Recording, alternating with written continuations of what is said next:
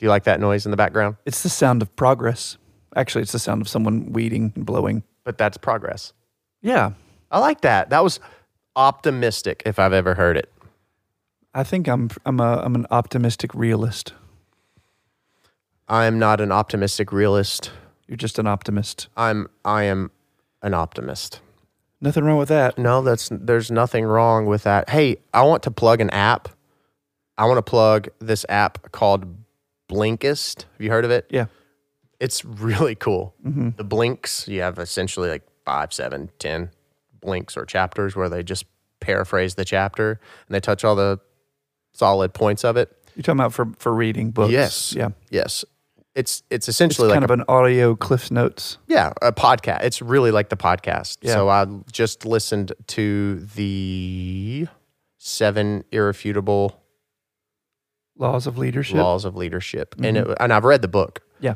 But I re-listened to it, and it was good. It was. How long are each of the? I'm sorry to interrupt you. No. Each of the little blinks. There were 13 blinks total. Went on a walk with the baby, and I had heard it in about 20 minutes, 25 That's pretty minutes. Good. You know, the circle, the circle when we sit and shift our paradigm. Yeah. Talking about, you know, if we obviously pointing out negative things all the time, our circle of negativity just increases, and our circle of influence and positivity and optimism just totally decreases because there's no room for it to expand. Mm. It's really cool. It's a self-reflective thing, and you got the email over the weekend. Yeah. That was from Got it this morning. It was from listening to Yeah. that. It just, I think it's important to focus on the small successes. So Absolutely. you pointing out someone leaf blowing. Well, remember we've talked about appreciative inquiry. I was actually going to say sorry about the noise. Oh, right. I really was, and yeah. you just shifted my paradigm. Yeah, exactly. That's progress. Things are happening. Yeah. Mm-hmm. Your hair looks good. Got it all chopped off, man. You look good. Thank you. You look really good. I lost about 10 pounds. Good. Cut all the hair off. I mean, but I was. It just wasn't working. It's too much work. I don't have that kind of time. Let's get it done. So I've shaved myself completely bald. For those of you who can't see. Yeah. It's kind of unique. Like Mr. Clean, Pine Sol. Yeah. Hey, this is You'll Die Trying. I'm Jonathan Carroll. I'm Nathan Morris. This is episode 101. We're glad you're here. And Brent, we thank you for you.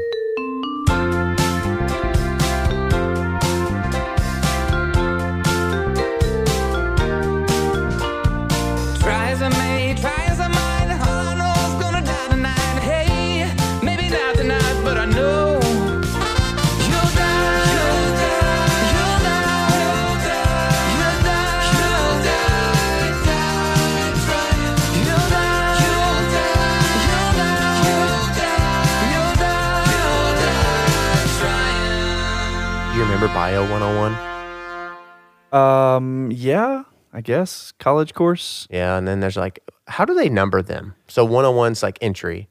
Yeah. Why don't they just say Bio 1 instead of adding a 01? It's an accreditation thing. There's a code because you can have so many different kinds of biology. So you could have like biology 120, which is entry level, but it's like molecular or entry level life or entry level geology or something. So yeah, there are all kinds of different biologies. What if we did that with like everything, compartmentalize things with numbers? So Dr. Carroll, you are We're having conversation number 328, which is Exhibit B.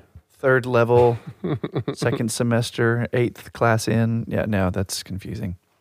Yes, it is. So when do you and Megan have your spousely conversations? At night. Yeah. At night. After the kids are gone down? Yes. Like yesterday afternoon, I said, it was like 5:15. I said, is it bedtime? I mean, I was serious. Is it bedtime yet? Can we put them to bed now? Right. It was, You were tired. Yesterday, Frankie, our niece, first girl in the Morris family in 62 years, I said that in a previous podcast, but this is true, was baptized and brought into the church. And so it was during our baby's nap. So Megan and I divided and conquered. She stayed with the baby. I took Anderson and Everett to the cathedral. They were very good. They're very well behaved at church. But after that, then we're in the Undercroft having a family lunch and cake and all the sweets, and everybody's running around and climbing under tables and on tables. And then after that, I went home, they changed clothes, and then went to a birthday party. Wow. It's a banner day. Heck yeah, for them. This is yesterday? This is yesterday. They're very industrious. Yeah, they were all over the place, and then they wanted to, play and play. Could you imagine having just of a 4 and 5 year old? I thought about that the other day. Excuse me, about how much children get to play. If they were paying attention, they would be so grateful for all the time that they get to play. But they don't know that there is something else, like chores the or brutality work of the world. Yeah. So to them, they get bored so easily because they think, well, they would much rather be with us or, watching something or playing something with someone else. And they don't know that given all the options that will one day be in front of them, that is their absolute best option, is to just play by themselves, doing whatever they want to do. And then you get to our age and you're like, that would be amazing. That would be so fun. But that happens pretty rarely. Do you know what I think would be really fun to do with you? Go to Legoland. Really? Yeah. You like Legos?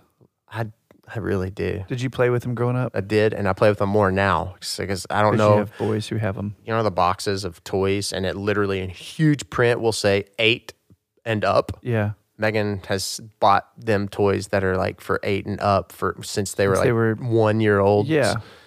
She's like, oh, I can't figure this out. I'm like, do you see this big number that says for 8-year-olds? But anyway, I'm over there putting it together. They love the aftermath of it being put together and playing with. Yeah. And they like to watch. So anyway, I think it'd be fun to go with because you have a good mind, and it'd be fun to. I'm terrible at those things. Yeah.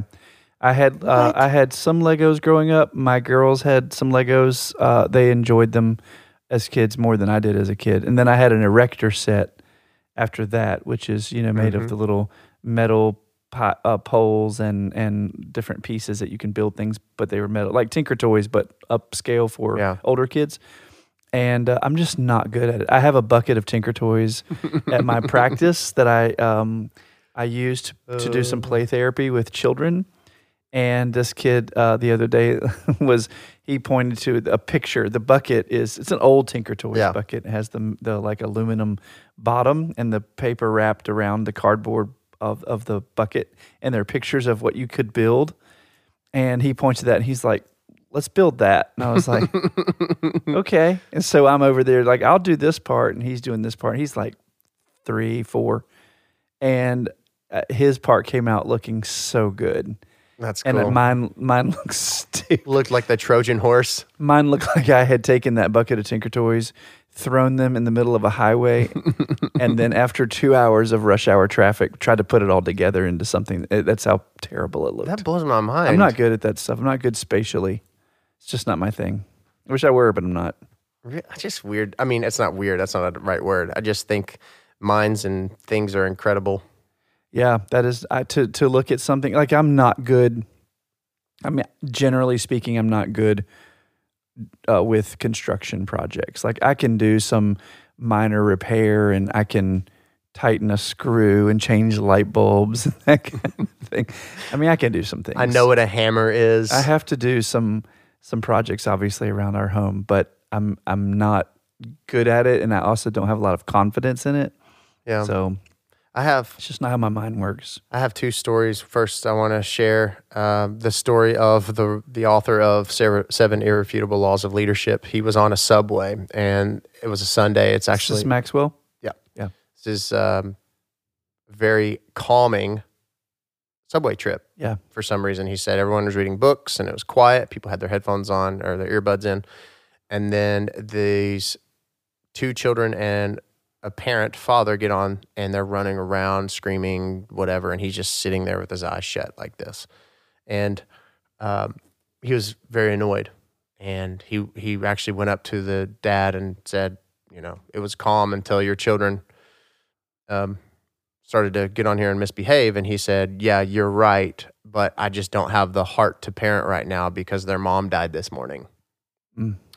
So the paradigm just shifted. Mm-hmm. And that was talking about like so many different things of being positive and reading the room and all that. So it got me thinking a lot more about my surroundings and annoyances that I experience. And is there more to the story and who am I to judge this moment kind of thing. Right. Like on Saturday, we went to a wedding, and this lady, which I think my thoughts are justified. One, she's tanked, like absolutely tanked at the church for the mass. Like she's tanked, face is all red, just kind of slurry and stuff, and kept turning around and talking during the mass, and that's kind of like holy matrimony and stuff. So that's annoying, right? So I don't know what the positive for that would be. Anyway, that's just telling you that type of story and how it does relate to all of us in some way. The second story was there's a bookstore near a college campus. This lady who works there posted a status on Facebook to share her story of her favorite customer ever. It's a little old lady coming in, puts all these books on the counter and wants to buy all this chocolate too. And they were just talking about all this awesome stuff. And she said, "Oh, I love your bangs. I wish I could have bangs, but my hair is too curly." And this is the old lady. And she turns around and looks at this young man who has his hands full of books, who's waiting in line. She says, "Put your books up there." And he was like, "What?" And she said, "I demand you put your books up there. I'm buying your books." And it was over $400 worth of books. He was like, "No, you cannot do that, ma'am." And she said, "Yes, I can." And she forcefully, a little old lady, probably in her 80s, grabs them and places them on the counter. And she goes, "Oh, by the way, do you want some chocolate?" And the guy's pretty much in tears, this lady's kind gesture. And then she goes, "Oh, do you like the new Harry Potter book too?" So she grabs that and puts it on there. He leaves, and she said, the counter lady said to the old lady, "Why did you do that?" And her response was, "Over the course of your lifetime, whether intentional or not, you will hurt people and let people down. And I choose to be kind, one, to make up for those moments, and two, because my son is a homeless meth addict. And if someone maybe were nice to him one random time, maybe he wouldn't be in that predicament. So this is what I'm devoting the rest of my life to." Mm-hmm. I mean. Yeah. I'll never forget, I was in college, and we had the big thing in my college, which was King College. Now it's King University. In Bristol, Tennessee, they had a ball, and it was called Dogwood. And you went to this ball, and you invited a date and had dinner, but it was semi-formal, so you had to have a nice suit. And I was in college and had not brought a suit from home, and I was like almost 7 hours away from home. And so I had been working a couple of jobs throughout college, so I decided, I'll just go and get a suit, right? Which I didn't know how much those were. So I went to the only kind of locally owned men's shop in Bristol, Tennessee, there on State Street, and went in and got a suit off the rack, and they were going to hem the pants for me and stuff. And so this man and woman were in there, and the man was getting tailored, and he and I started this conversation, and he was asking me about myself and that I was in school, and it's very casual, right? So I go back in the dressing room and take off the suit and put my other clothes back on and come out, and that couple had left. And I went up to the counter and I said, "Well, I really like that suit, but I think it's going to be a little too much for me right now." And he was like, "Oh, you don't have to worry about that. That couple just bought you that suit." And he said, "And they want you to pick out a shirt and a tie and some socks to go with it, and to let them know if you need shoes, because they were going to take care of that too." So I immediately, tears well up in my eyes, and I wanted so badly to thank them, and they said, no, they really wanted it to be that you didn't know who they were. So I went back to my dorm and wrote a long kind of thank you note and took it back to the store and just asked them to give it to them, whenever he saw them again. And I never saw them again. I don't know who they were, but that made a big difference for me. So college kids, meth addicts, parents with children, people who grieve, there is literally nobody on the planet who is not positively affected by kindness. Yeah. It's a choice to be kind. Yeah. So when you choose such a thoughtful thing to do, it's just a very memorable, obviously. How many years ago was that for you? I believe that. 15, well, 20? It was 1997, so it was 22 years. Wow. Spring of 97, my senior year in college. That's a beautiful story. It was. And doesn't that make you want to just do that for others all the time? 100% of the time. That's what I want to do. And I'm so fortunate to be married to someone who has the exact same mindset. Mm-hmm. And I know that you are too, I'm sure. So we do those things. We don't talk about them, so I won't talk about them here. Right. But we do like to do that a lot. And that it just is, It's just nice to know that somebody is watching and somebody cares. They don't have to know your whole story or your name to be able to give you something that you didn't see coming that could really change your day, at least, if not more than that. Yeah. I think there are a lot of opportunities for kindness, really, for paying it forward. I mean, you see a lot of people, like, for instance, the servers, doing something kind with an extra tip, or a lot of people do the chain. You've heard about the Chick-fil-A paying for the person behind. And I think they did 82 cars worth one time here in Owensboro. That's awesome. That's pretty cool. I mean, it's really easy to do that. It's easy to do that stuff. It's about paying attention. Yeah, it's about paying attention. It's about remembering, and it's about intentionality. You can do that. Anybody who goes to get a coffee or to get, especially like last night, I went to Dairy Queen to get us a little treat because we were watching one of our favorite shows. And what is it, Queer Eye? No, it's Madam Secretary. Oh. Yeah, we just got into it. Now we're in season 2. And did you binge watch one? Binge watch one. Season 1. Yeah, we binge watched season 1. Well, we've been watching season 1. We binge watched like the second half of season 1 into season 2. Got it. And I was like, I have got to go get us some ice cream. So I went to Dairy Queen, and it's that's a place where it is really easy to do that because people's tabs, even for people who might be financially strapped in that particular moment, people's tabs aren't going to be very expensive it's not like they're coming through on a bus getting a football team, dinner and dessert. It's somebody like us who's grabbing something, a Blizzard, to take home to their spouse and to turn it.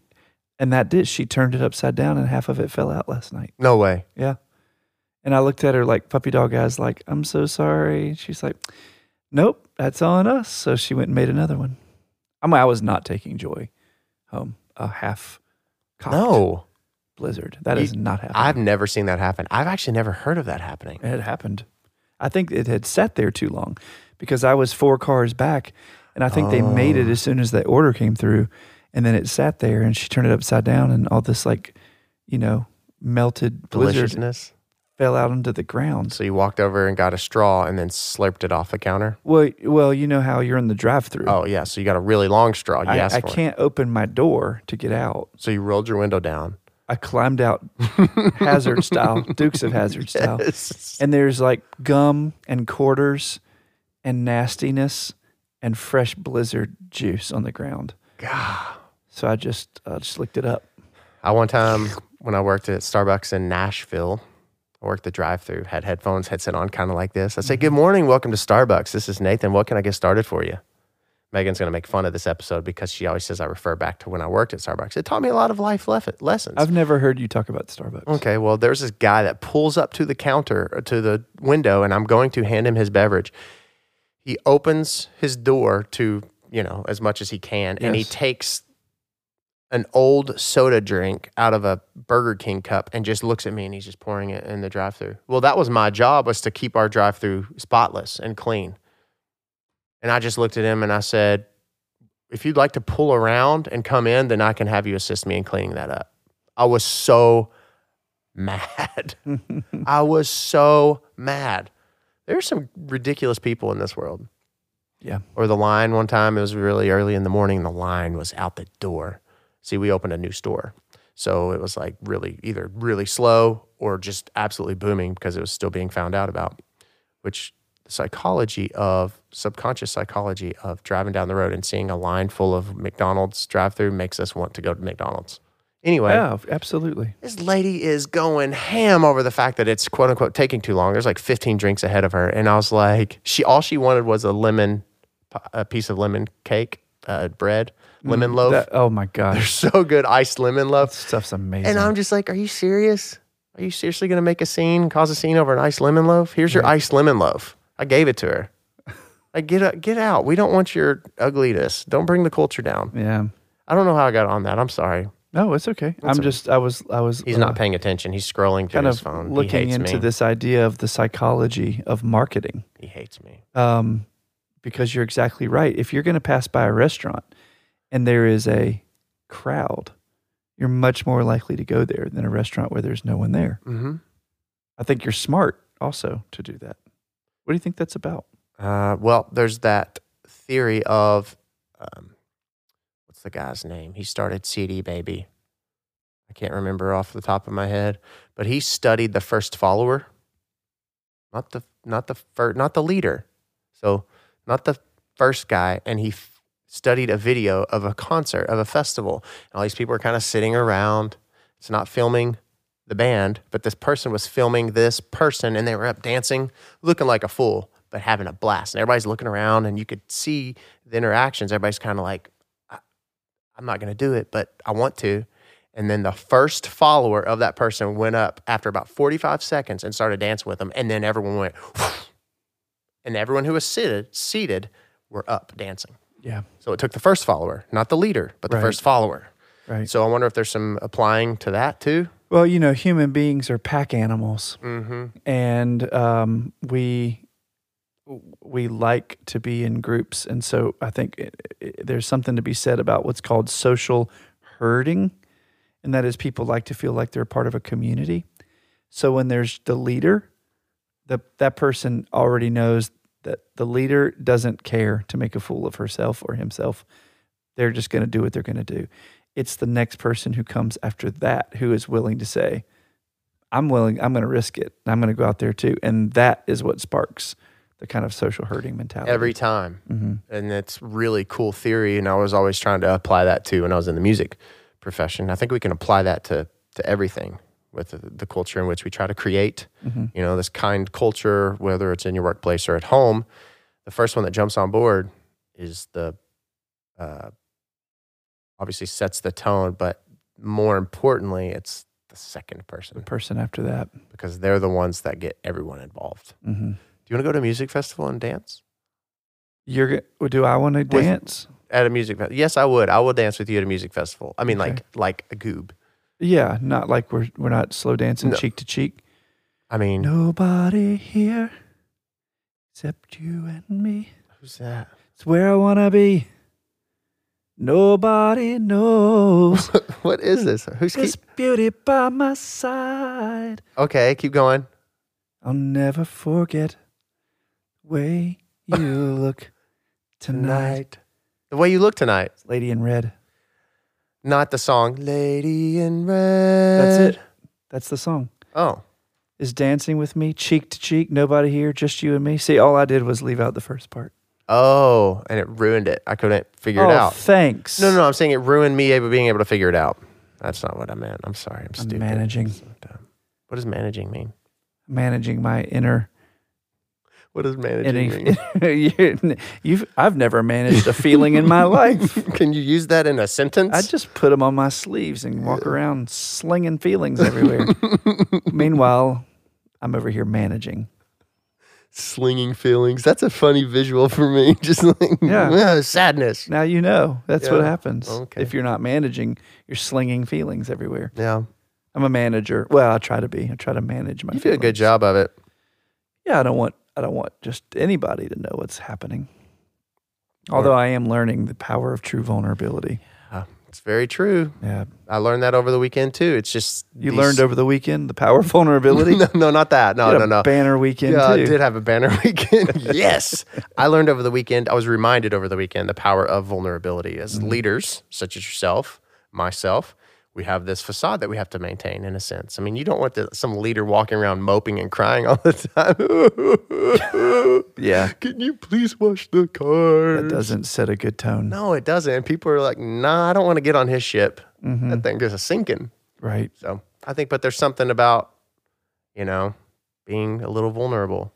Well, speaking of vulnerability, I'm glad you brought that up. Let's throw a freaking crazy question at Nathan now. I'd like for you, would you please? Now it's a question. Share with me something about yourself that you're really working on trying to improve.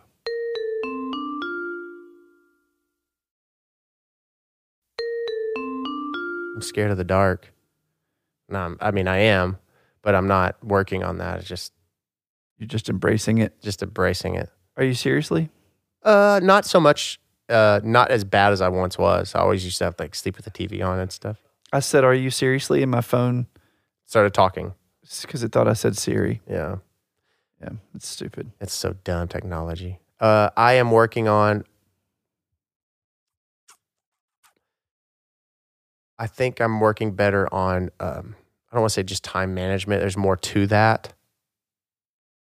I think I'm kind of working on compartmentalizing better, like taking in information, retaining it, seeing what I need to have remain or stick, and then kind of sifting through that muck, you know? So time management, Yeah, but like task management. more deep than just the time aspect. You know, if it's not on the calendar, then it's not gonna. If it doesn't interfere, then I can either add it. Nothing, making things not be emergent. Yeah. I know I'm getting long-winded, but those are kind of things I'm really working on. My communication skills have greatly improved. I think letting people in, people that are within my circle, you know, even such as yourself, my wife, just being able to say, hey, you know, the wall's down, this is bleh. Yeah. Wonder why people have such a hard time with that. Because I know I have in the past, Joe, we've talked about it a couple of times, but it's interesting. It's so much more freeing to let go of that stuff. I mean, it's because of life-changing things that happen to us in our youth. That's, I mean, obviously losing a parent for you, and then for me, you know, personal matters, and from there you just find ways to defend, defense, and all that. Yeah. I mean, we're all a bunch of squirrels, man, trying to just gather our nuts and get through this life together. Good Lord. It's really not easy. An 86-year-old priest once said to me, I was like, good morning. I was very genuine in that. And he said, is it really good? And I said, I don't know. Is your morning good right now? He goes, hell no. It's not. But he said it with joy. And I thought that was really cool. So we started to talk about that. And he said, this life isn't easy. I'm an old man and I'm grumpy. You know, and he just kind of went on. But it was really neat to hear him say, hell no, it's not good. But in the tone, instead he'd be like, no, it's not good. Yeah. I just choose your lane, really. Stephen Covey is the mastermind behind so much time and task management organizational theory. And, of course, there's the Franklin Covey planner that came out, and there are the 7 habits for highly effective people and highly effective, successful children, and the Covey principles. It's a big deal. He said once that we judge ourselves by our intentions and we judge others by their behavior, which I think is interesting. We judge ourselves by our intentions. We judge others by their behavior. So what we do, we think about it in terms of what we meant to do. What others do, we judge by what they actually did. So it's our first impulse to build a defense of our behavior anytime our intentions are misinterpreted. So it's like, you know, I didn't mean to do that. What I intended to do that wasn't what I meant when I said that. What I meant was, I'm not a bad person. I'm if you could just understand, right? And of course, that impulse to defend ourselves is really hard to control. Yeah. I think, though, that because defensiveness is such a cancer in relationships, whether they be romantic ones, family ones, or workplace ones, defensiveness cuts against the grain of trust and respect and accountability. So I think it's important to ask ourselves, first of all, are we interested in intentions? Are we just interested in actions? And do we have it in us to patiently listen and try to understand versus want to punish or make judgments? What do you think about that? I think one needs to definitely understand before being understood. Right? That's right. St. Francis and St. Augustine. I wholeheartedly believe that when you are a defensive human being, you literally diminish the respect one has for you. Mm-hmm. It's absolute. I mean, I really, for the longest time, struggled with defensiveness and reactivity, and it's so disgusting and ugly, and it's like, why? Right. Why? You know, like it's also this approach that you're not on a team either. You know, like if everything you say to me, whether it's in construction, love, constructive criticism, and I'm over here like, don't care, blah, blah, blah, being defensive, you know, and I'm just reacting all the time, you would probably, your efforts that you'd want to put in towards us and our friendship would probably minimize. You'd be like, God, this guy's annoying, you know. That's what I think. I don't know if I'm answering the question properly, but I think understanding is critical before trying to be understood, because that's a selfish approach to be wanting to just be understood. Yes. Understand me. You're not understanding and me. And that's part of that defense posture. Yeah. I think the best thing that can happen, of course, from the interpreter position, the person who is having to judge the action, it's, I think, trying to understand and trying to be patient and to make some allowances for bad decisions or for mistakes. I mean, that's all, but that's important. My interest, though, is from the person who feels misunderstood, or the person whose intentions weren't grasped. Rather than ask, what can I do to make someone understand, I'd like to ask, what can I learn from this? What can I learn so that in the future, my behavior and my intentions will be more closely aligned, so that there is no misunderstanding, so that there aren't actions to be judged accordingly, but my intentions and my actions align. If my intentions are to be kind and my actions are that I'm a not nice person, or I'm not a giving person, I'm not a generous or attentive or compassionate person, then one must ask, what's the discrepancy between the intention and the action? Because I believe people do what they want to do. If people want to be kind, they'll be kind. If people want not to be bothered, they will live in such a way as to not be bothered.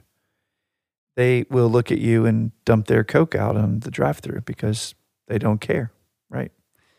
Just so confidently stared at me like, yeah, like look at what I'm doing. You know, like know that person did that his entire childhood and never got called out on that kind of thing. So I want to ask, what can I learn so that my intentions and my behavior are more aligned? When you do this, you're making sure that people around you are getting the message that you intended, because your behavior matches the intention.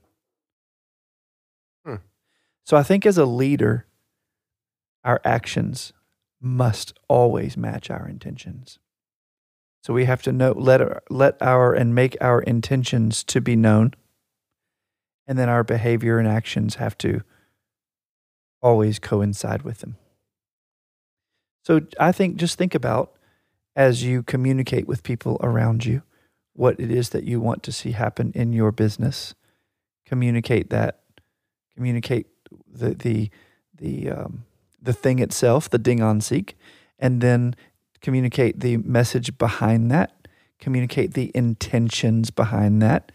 Communicate again what you want to see, and then live that way. Follow through with your own actions that way. You introduce a new policy, say, in a business. You talk about the policy. You talk about the rationale that came to give birth to this policy.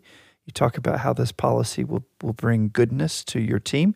You talk about the challenges that will be faced in trying to adopt a new policy. You reiterate the policy, and then you live into it fully and completely, expecting others to do the same. And when they don't, you try to understand patiently and accept the fact that they, must not have completely understood. And you give them a chance to show again. And then, of course, behavior shows what Maya Angelou says: when people show you who they are, believe them every time. You're smart. I mean, you are. Oh. You're smart, and that's important stuff to note. I feel that I'm better because of you too, so I want you to know that.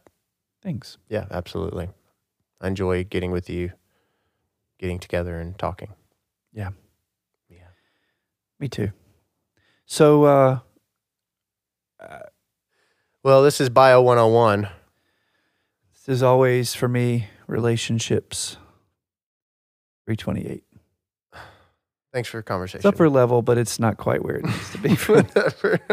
Yeah, thank you too. I hope that you will, Nathan, continue to be inspired for goodness, and I hope that my behavior will always match my intentions. And when it doesn't, I won't tell anybody. Okay, thanks. I'm Jonathan. I'm Nathan. Episode 101 of You'll Die